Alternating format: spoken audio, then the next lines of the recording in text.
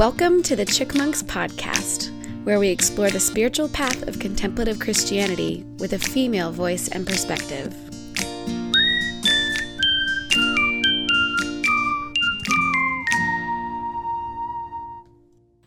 A reading from the Gospel of Mark. Then Jesus and his disciples went on from there and passed through Galilee. He didn't want anyone to know it, for he was teaching his disciples, saying to them, "The Son of Man is to be betrayed into human hands, and they will kill him. And 3 days after being killed, he will rise again." But they did not understand what he was saying and were afraid to ask him. And then they came to Capernaum, and when he was in the house, he asked them, "What were you arguing about on the way?" But they were silent, for on the way they had argued with one another who was the greatest.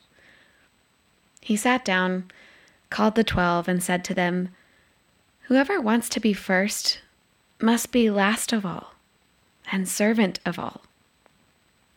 Then he took a little child and put it among them. And taking the child in his arms, he said to them, "Whoever welcomes one such child in my name welcomes me. And whoever welcomes me welcomes not me, but the one who sent me." John said to him, "Teacher, we saw someone casting out demons in your name, and we tried to stop him, because he wasn't following us."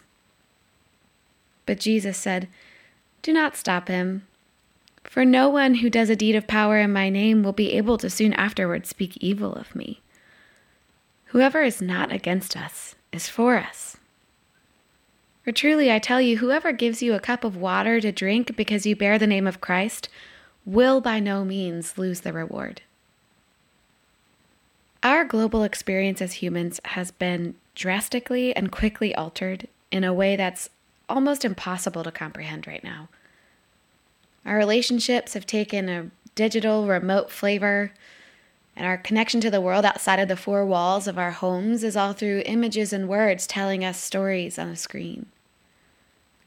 As our daily routines and rhythms have taken a hard turn, or even for some come to a crashing halt, it's up to us as people, as individuals, to remember what's true and what's real.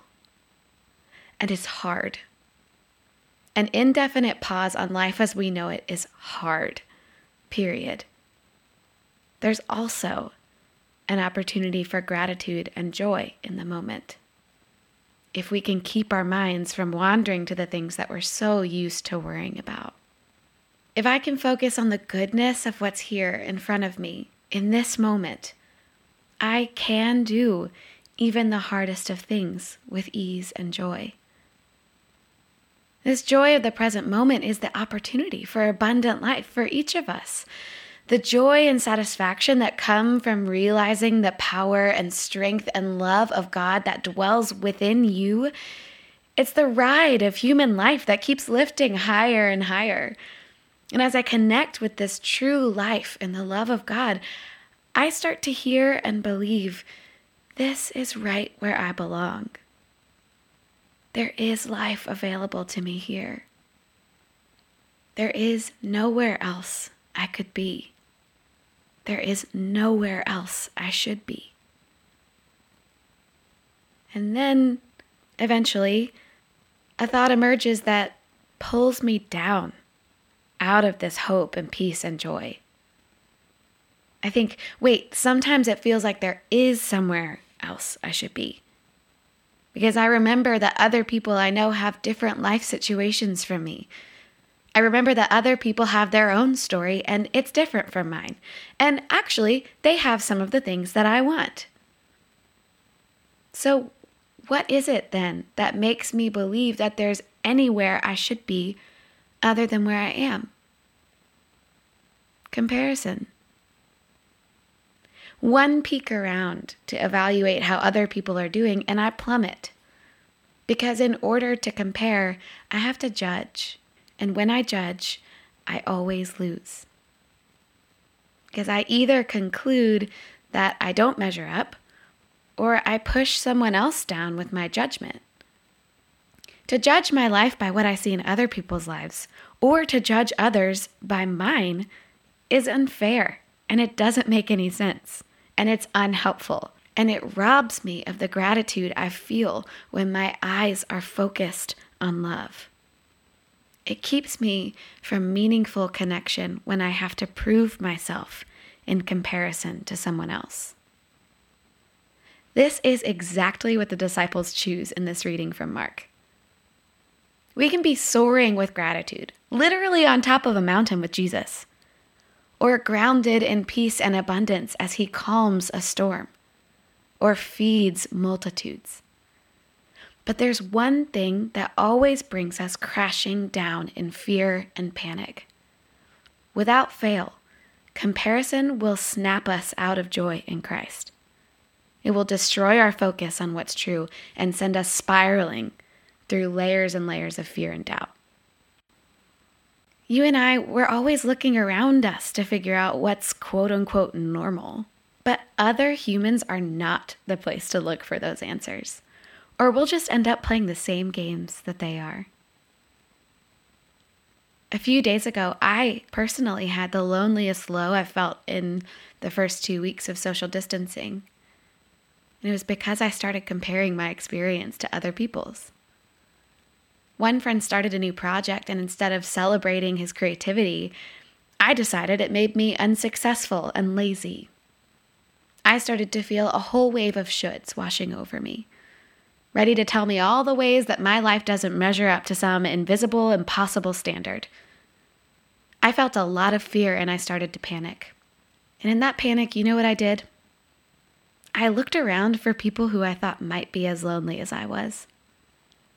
I looked around for people who could tell me I wasn't the only one down here, and I actually sincerely looked for people who were worse off than I was.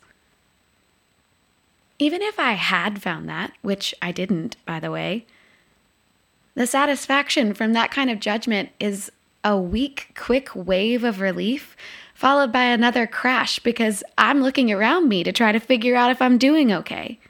And the answer to that question is never found outside of yourself, because no one else knows you or your path to love. Only when you're alone with love, alone with God, can you really hear and believe the truth. You are exactly where you need to be. No one else can know that for you. Here's the crazy thing. Jesus told us judging and comparison would get us nowhere. He said we should just go ahead and make ourselves the lowest so we could give up on this game. He told us that faith was how we'd get the life we're after, not by propping ourselves up clumsily on top of other people. Jesus is preparing his disciples that he'll be killed for what he's teaching. And these humans ignore what they don't understand and just start climbing over one another again to be on top. It sounds childish in the reading, doesn't it? Arguing with one another about who's the greatest. But if we're honest, this is all of us. It seems childish when it comes out of our mouths, so as we grow up, we internalize it and we learn to use it as motivation or inspiration to work harder, be better. We keep trying and trying and trying to measure up until we hit a wall, a reality that hits each of us in lots of different ways. But I do think it's safe to say that humanity has hit a collective wall, and it's time to pause. The wall is always an invitation, because here in this pause, there's an invitation to re-examine the way that you're measuring your own joy and satisfaction in life. Does your life have to look like other people's in order to be happy? Do you need to live into others' version of success in order to be successful? Do you need to be better than other people to feel like you're good at all? Do you need to stand out, fit in? The answer is no. Of course not. To all of these, the realest, truest answer is no. You have everything you need to know love, here and now. It doesn't even matter whose measurement you're using. If it isn't the measure of love between you and God, it isn't the truth about your life. Befriend a child, Jesus says.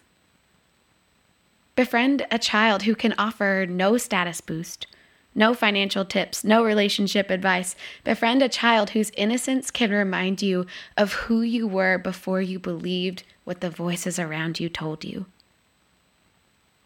And as for the person who seems to be your competition, befriend them too. Befriend the person on the parallel path. See them bringing love and healing into the world. And isn't that the work we're all here to do? We're here to bring a little bit more life to this place.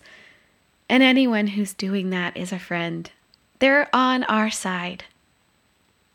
You don't need to be better than them. You already know your purpose, and it is not far from you. Your purpose is to be love and to be loved. Anyone with you in this, whether a stranger or the disciple right next to you, is simply more love. That's it. Stand with them in love. Stand together in love. And you will know more life than you ever dreamed possible. There is hope.